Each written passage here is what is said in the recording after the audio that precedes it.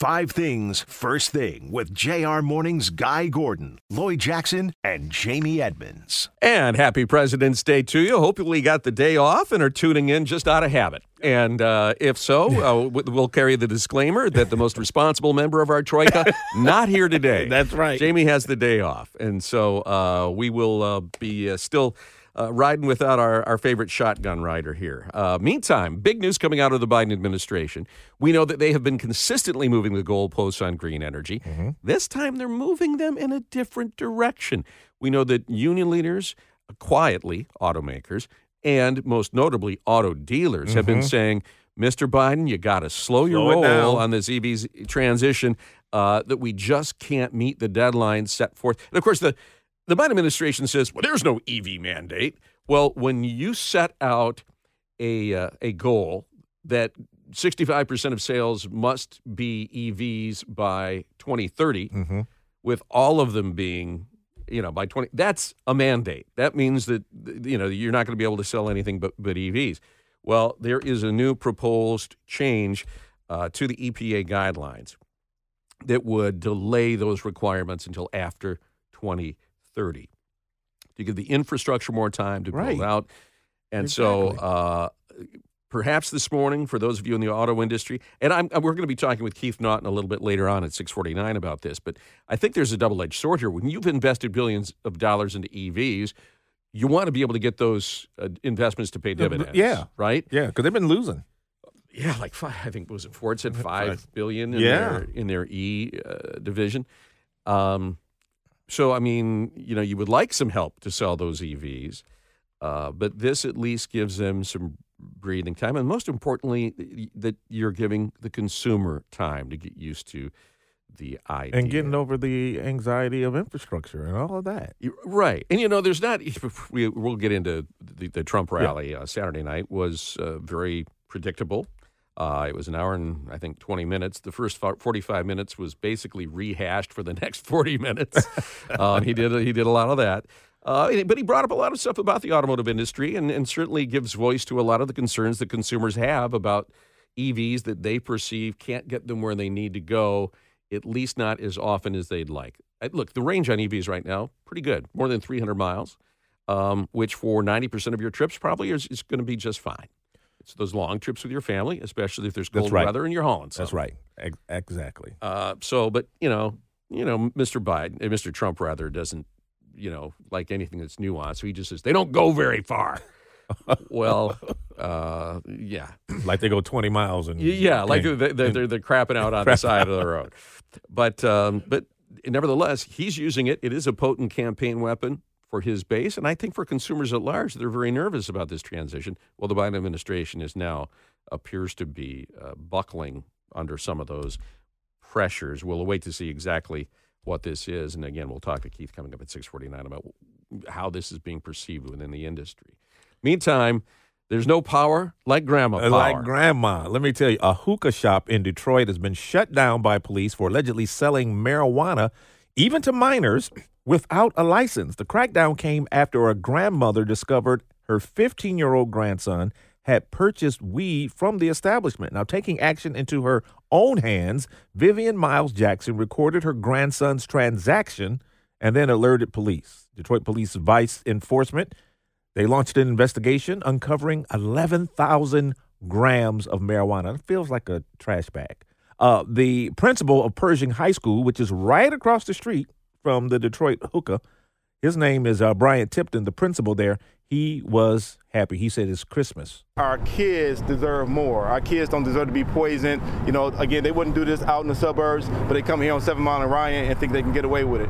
The shop's owner received multiple tickets before authorities closed the business on Friday. Police now reviewing evidence to determine charges. Detroit Hookah, they own another store right down the street on 7 Mile, but police say we're going to be keeping an eye on that. Don't keep an eye on it. They've got a license to sell there. Jerk the license. They violated the contract. Yeah, basically, yeah, because they don't have a license to sell marijuana. It's a hookah place. Look, if you're behaving badly and you're being a bad business, I'm sure there are other ways that they could probably shut them down. But you know what? I love the fact that it's like Grandma went full Inside Edition on them.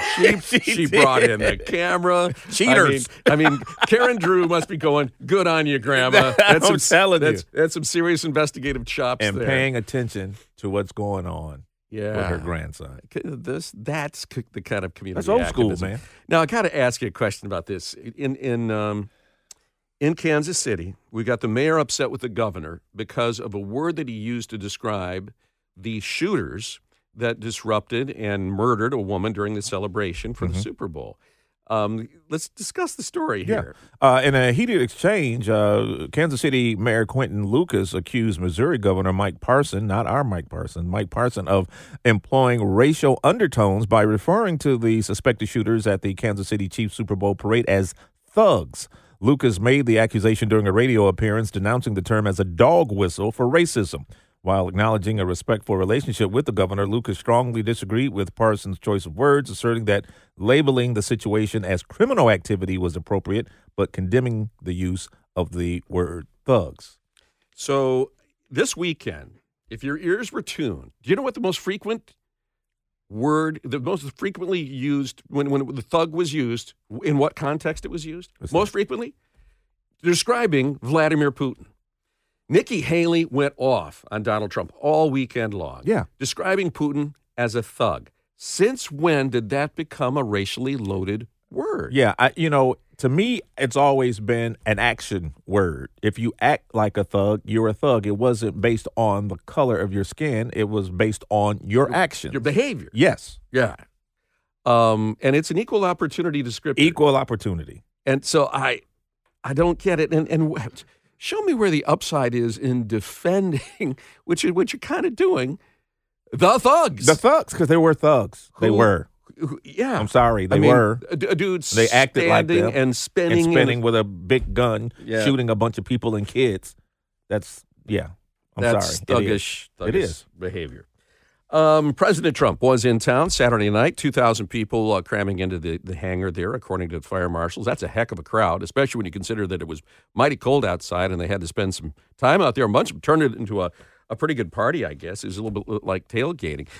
Make no mistake, there is, in the minds of Donald Trump, in the minds of the Republican leadership nationally, there is only one chairman in the state, and it isn't Christina Caramo. Your new Michigan Republican Party chairman, former Congressman Pete Hoekstra. I actually recommended it. I said, do you think you could ever get this guy Hoekstra? He's unbelievable. And you were willing to do it, and I appreciate it. Everybody appreciates it. We're going to win the state. If we win Michigan, we win the election. Really endorsing, and he's right. Yeah. I think Michigan, Debbie Dingell was on Channel 4 earlier this week and said, it comes down to Nevada and Michigan is the two now really big battleground states. And Nevada really doesn't have that many electoral votes. Mm-hmm. But what's interesting about that, and Hoekstra's been quoted elsewhere, John Osting over a bridge doing a lot of, we're going to have competing state conventions. Oh, yeah. And Pete's may be over in Grand Rapids. Mm-hmm. The RNC, you may have two different slates of delegates. Which group do you think the RNC is going to accept? So Christina Caramo can have her own convention. Right. But she's delusional if she thinks that her delegates will get seated at the Republican National Convention. All you are is creating drama and creating more discord in a party that needs to start singing out of the same hymnal. Mm-hmm. And Pete Hoekstra, he pronounces it Hoekstra. He says Hoekstra. Hoekstra. Yeah. And Mr. Trump saying, Michigan is going to be the battleground. We'll talk a little bit later on about his auto policies. He's talking tariffs again, which if you've got a Toyota dealership, Honda dealership, Mercedes, BMW, you may want to pay close attention to what he is talking about. It wasn't a hard and fast, but he's just kind of, just watch me. You remember, and he did that. I think it was a 25% tariff that he talked about putting on European cars. He was talked out of it.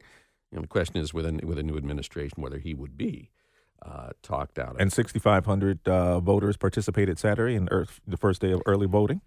But only a couple hundred in Detroit. We still have time until the 25th So we have nine days of early voting, but take advantage. But it's nice. And it's in person. Gail and I were going to go on Saturday. We ended up distracted with some things for the grandkids and didn't get there, but we're going to certainly do it probably this week. Sure, me too. And because it's convenient. Very interesting at that rally. You didn't hear Donald Trump from the podium denigrate early voting. In fact, there were posters up telling people to vote early. Remember, he still will go off on mail-in ballots. Yeah. I don't know what those are. In Michigan, we really don't have mail-in voting. We have absentee voting like we've always had. Right. But and it will be diminished quite a bit by this early voting. 6,500 people voting early. Those are people that won't be voting by absentee. AV. That's right. Mm-hmm. So much more to come on JR Morning. We'll always, as we always do, we're going to check in with our friends at Crane's Detroit Business. Lots of interesting stories popping there. It's all ahead as we continue at 6:16. That's coming up at 6:19 on JR.